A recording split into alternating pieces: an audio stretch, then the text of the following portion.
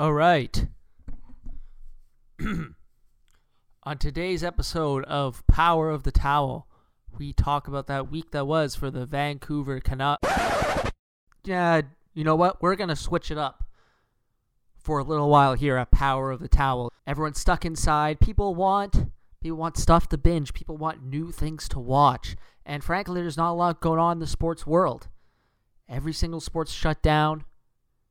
The Canucks, not much going on there. They signed a couple of free agents last week, but that's probably the last news we're going to have for a while. So you know what we're going to do? We're going to switch it up on Power of the Purell, a little quarantine edition of Power of the Towel. I'll break it down a bit more after the intro.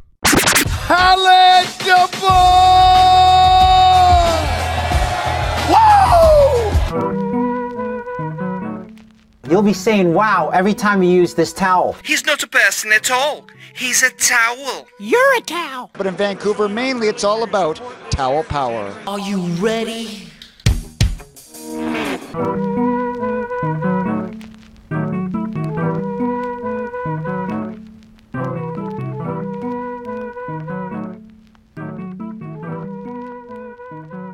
Welcome to Power of the Purell. I am your host, Nick Bondi. Yes, Power of the Purell, the quarantine edition of Power of the Towel.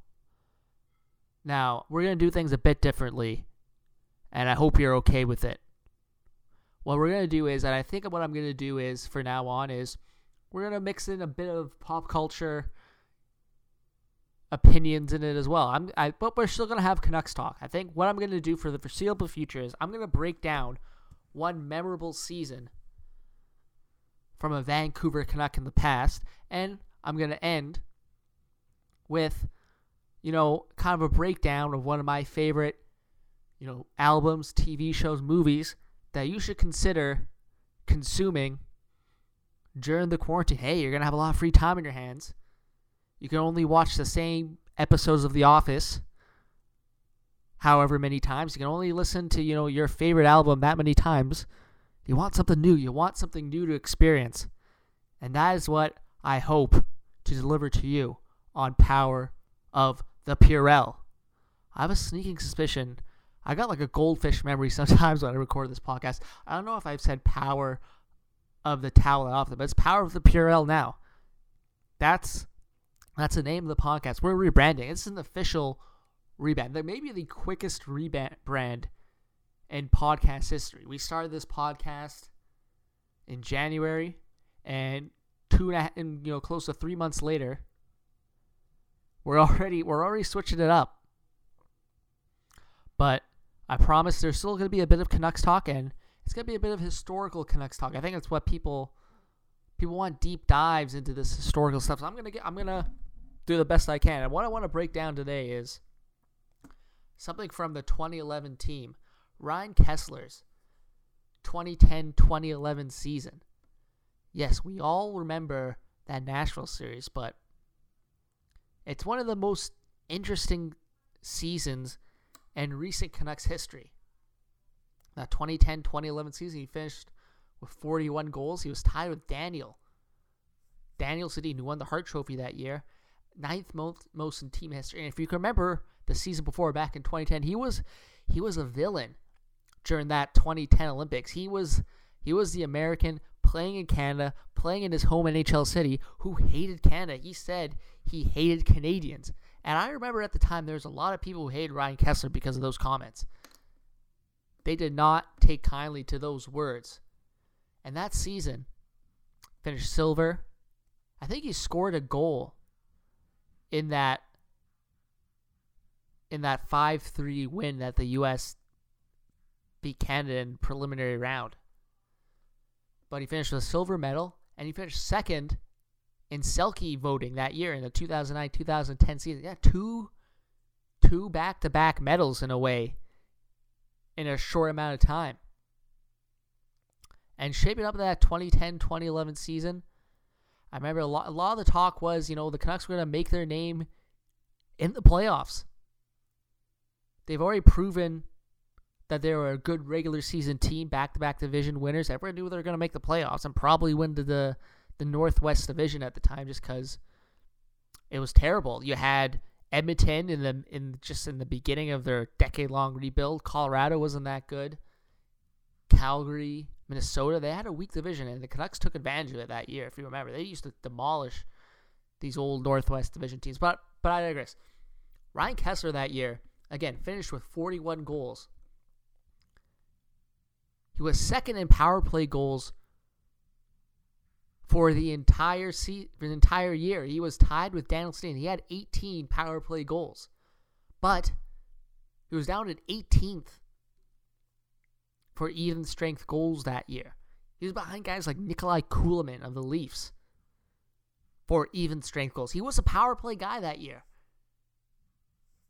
What shocked me is that I just don't get how Selke voting works, because what was so defensive word about scoring on the power play? He scored a ton of goals that year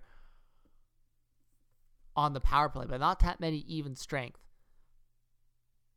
But he ended up winning the Selke voting that year, ended up finishing first in that one, for his first and only Selke vote, a trophy, the first in team history.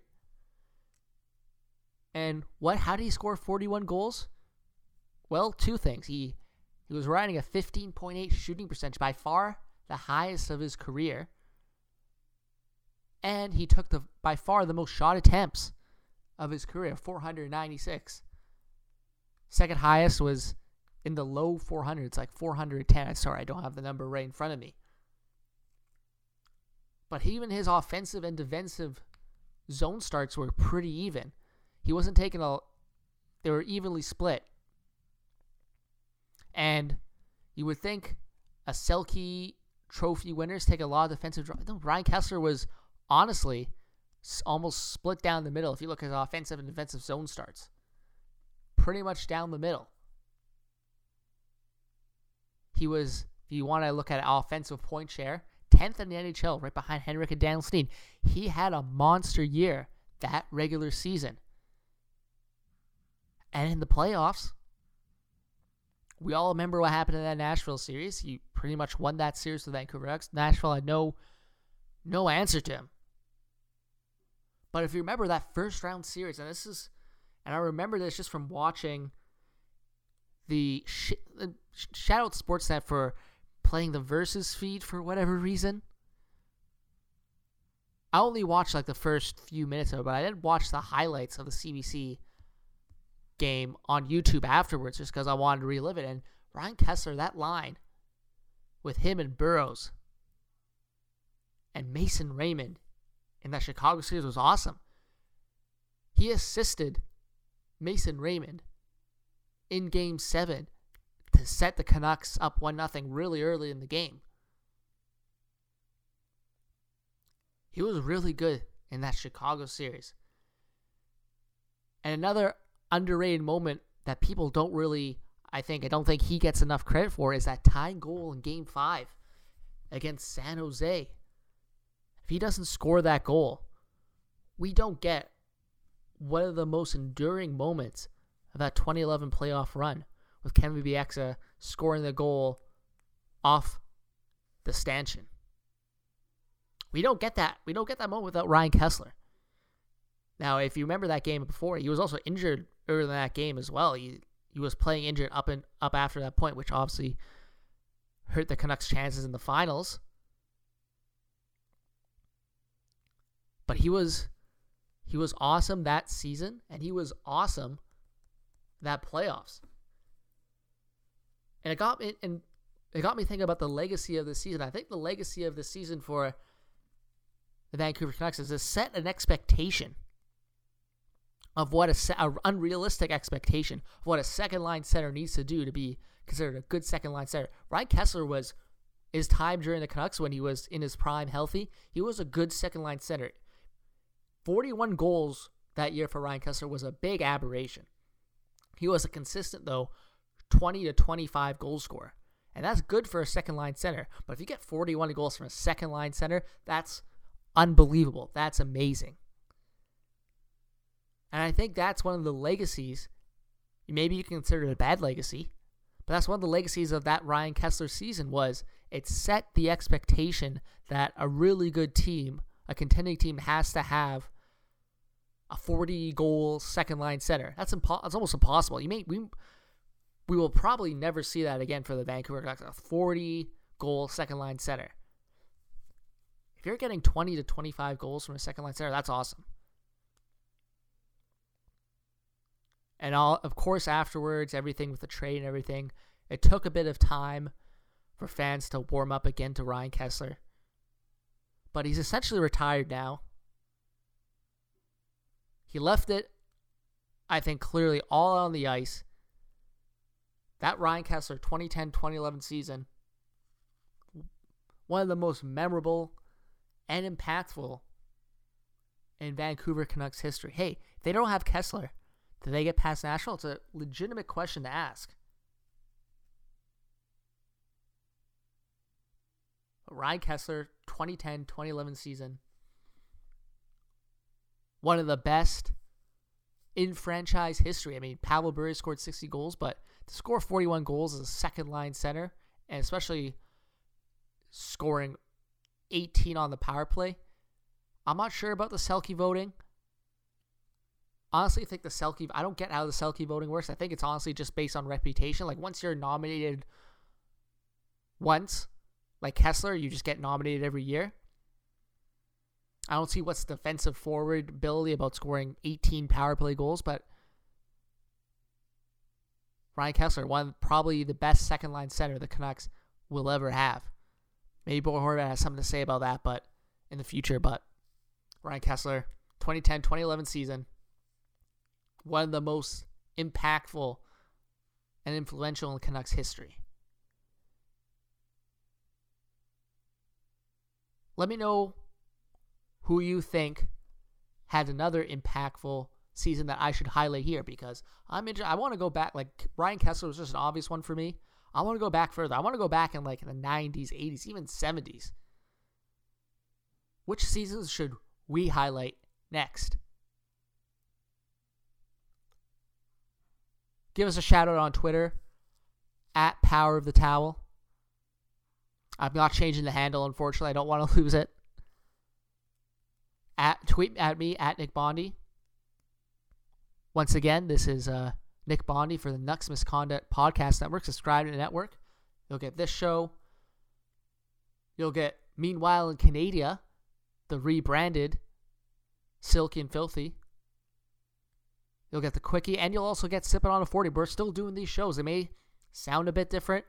They may be about a bit different things than the regular recaps, but hey, we're still cranking out podcasts for you. And after this break, we're going to get into one of my all-time favorite classic rock albums. And an album, I think, that once you realize the backstory of this album makes you appreciate it even more. That's coming up right after this ad. Hey, it's Kaylee Cuoco for Priceline. Ready to go to your happy place for a happy price? Well, why didn't you say so? Just download the Priceline app right now and save up to 60% on hotels. So whether it's Cousin Kevin's Kazoo Concert in Kansas City, go Kevin, or Becky's Bachelorette Bash in Bermuda, you never have to miss a trip ever again. So download the Priceline app today. Your savings are waiting. Go to your happy place for a happy price. Go to your happy price, Priceline. All right, welcome back to Power of the Purell. Now, this is a new part of the podcast where I'm going to break down, a favorite album, movie, TV show, what have you. Like I said at the beginning, everyone's looking for something to binge during this time, something new. People want to experience, at least I do. I want to watch something new. I'm looking for a new HBO series to start binging. Well, let's start off with the album. Now, I'm sure many of you have heard of a band called the Beatles. Pretty popular band, pretty influential band, to say the least. And I'm sure you've heard a bunch of their songs, but maybe a lot of you haven't heard all their solo work. I'm talking about the four members of the Beatles after they broke up.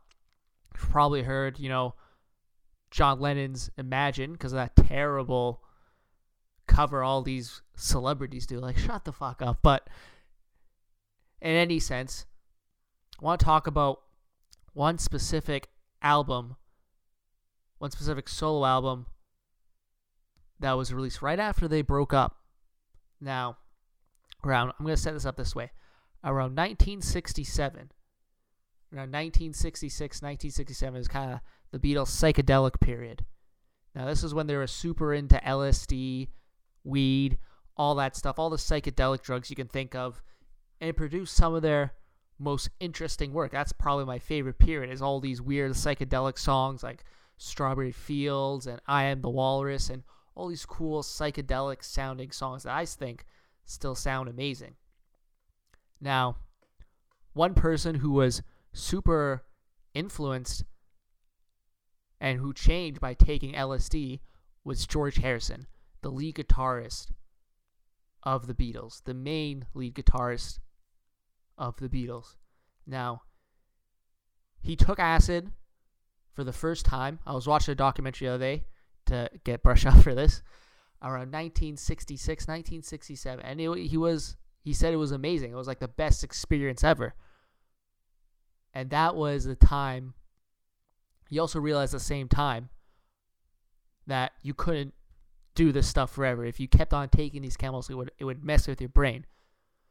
So he started looking for more natural, more spiritual ways to chase this high. And that's going to be important down the road when it comes to the making and the influences behind this album. But at the same time, George Harrison was becoming quite a good songwriter, quite a accomplished songwriter. Early on, George Harrison would maybe get a song or two on each album. Most of the songs written by the Beatles were written by either John Lennon or Paul McCartney, or a combination of the two. So, 1968, Beatles release what's called the White Album. It's a double album. And he releases a song called While My Guitar Gently Weeps.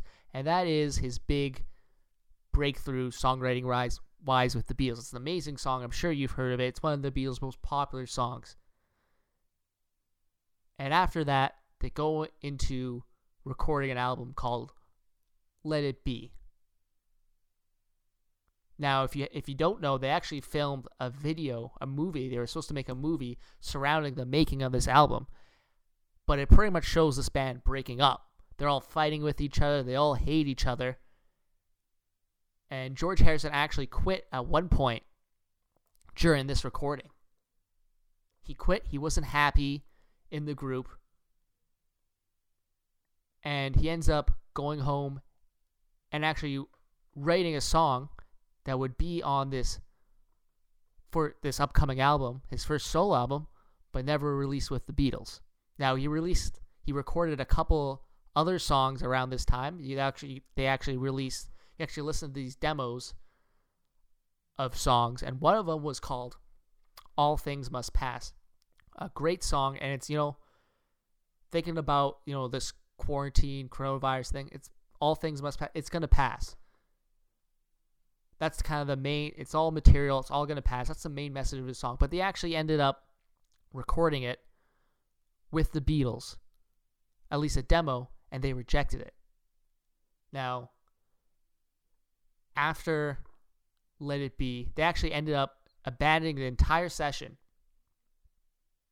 And Paul McCartney goes to their longtime producer, George Martin, says, we want to give this one last shot. And George Martin says, yeah, sure. But only if it's like the old times. None of this filming, none of this recording, just like the old times. And they say, sure. And end up starting a session for an album called Abbey Road. Now, Abbey Road, George Harrison really comes alive as a songwriter. He writes probably the two best songs on that album, In Something and Here Comes the Sun. You can debate which songs are the best off that album, but those are arguably the two best songs, and he wrote both of them. Especially Something, it's a you've probably heard the song. It's been covered by so many artists. And even Paul McCartney, many years later, and even at the time, said that's his big breakthrough. That was his big breakthrough as a songwriter. In any event, the Beatles break up shortly after the recording of this album. Technically, Let It Be is the last album they ever released, but Abbey Road was actually the last album they ever recorded. After that, they all start to do their own solo stuff. Paul McCartney's working on a solo album. John Lennon's working on a solo album. Ringo Starr's working on a solo album. But George Harrison is just content at the moment to be a session musician, to be a producer on his own. That is until Phil Spector, pretty popular producer in the 70s, goes up to him at a recording session and says, hey, you should consider, starting your own solo project. Everyone else is doing it. You should too. And George Harrison thinks about it, and he calls him up a few days later and says, hey, I've got a few songs that I want you to hear. What do you think? And he plays him all these songs, and here's Phil Spector's quote. It was endless. He had literally hundreds of songs, and each one was better than the rest. He had built up all this emotion. He had literally stockpiled all these songs from when he was with the Beatles. But because he only was allowed maybe 2 tracks, 1 track, 2 tracks, an album, he just had this stockpile of songs. So he ends up starting to go through this album, and he has so many songs piled up from this time. He ends up becoming a triple album. He ends up releasing a triple album. He calls it All Things Must Pass after that song that was supposed to be on Let It Be.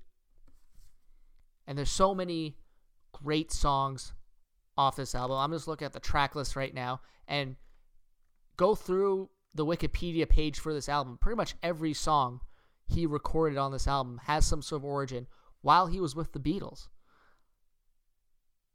But, like I said, because he wasn't allowed more than 2 tracks, these songs were getting released anywhere.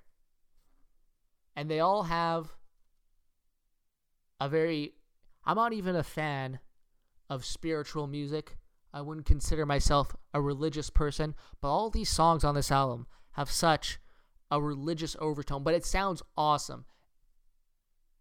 Of course, the biggest song off this album is a song called My Sweet Lord. He ended up getting, actually, weirdly enough, sued over the song because it sounded like some older song, and it's actually a big case in terms of plagiarism, unconscious plagiarism in music history, but we're not going to talk about that. The song My Sweet Lord is an amazing song, and it's also a super religious song if you listen to the lyrics, but it doesn't come across as a super religious song. And that's what makes this album so great. Like I said, I'm not that much of a religious person, but to see all these songs have a religious overtone and not get too preachy, I think that's one of the biggest things about this album.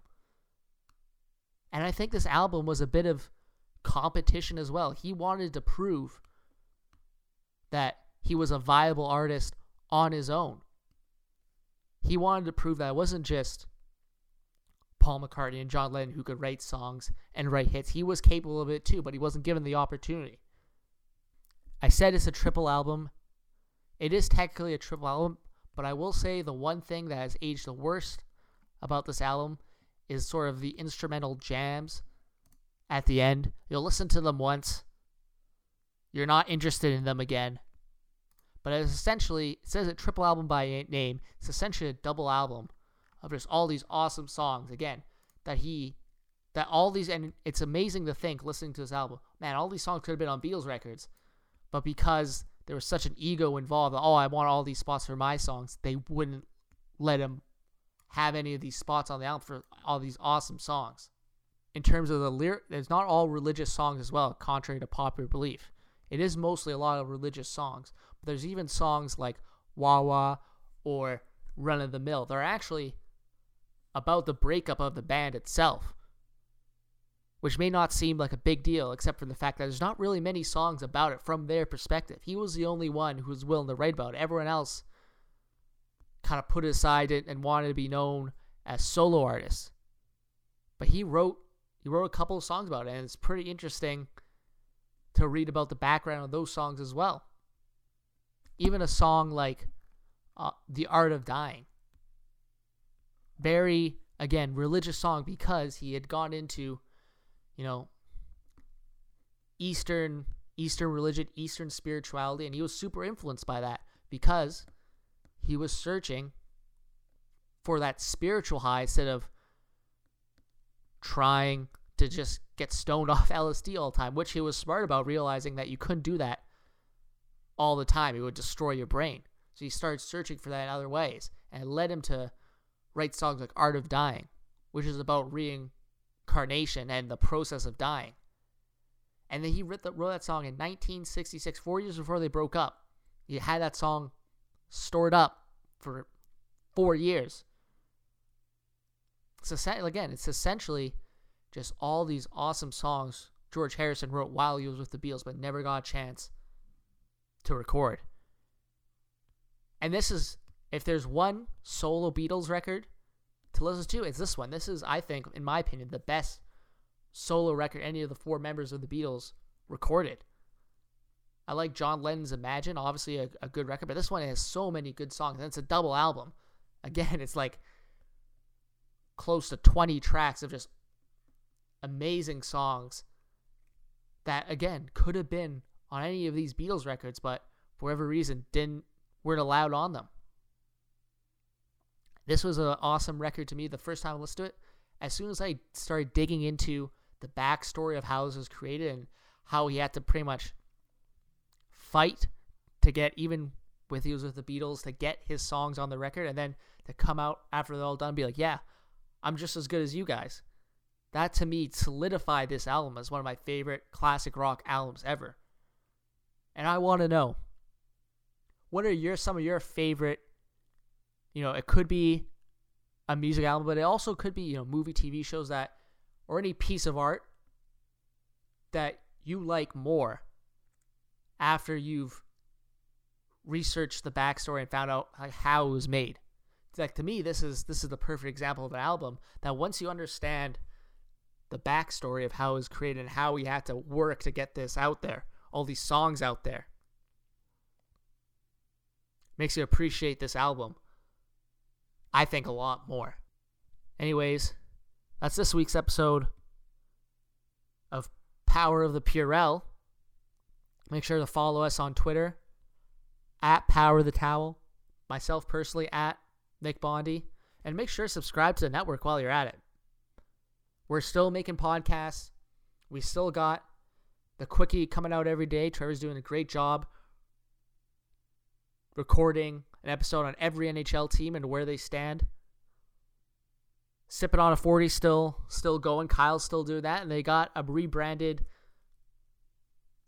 Silky and Filthy. Meanwhile, in Canada, who doesn't like some classic Canadian content, some CanCon?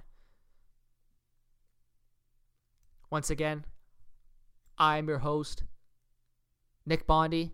I appreciate you listening to this rebranded episode, this new format I'm going to try out.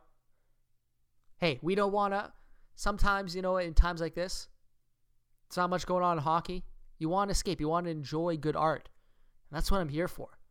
I'm here to give you the lowdown on something new that you can experience and enjoy during this quarantine.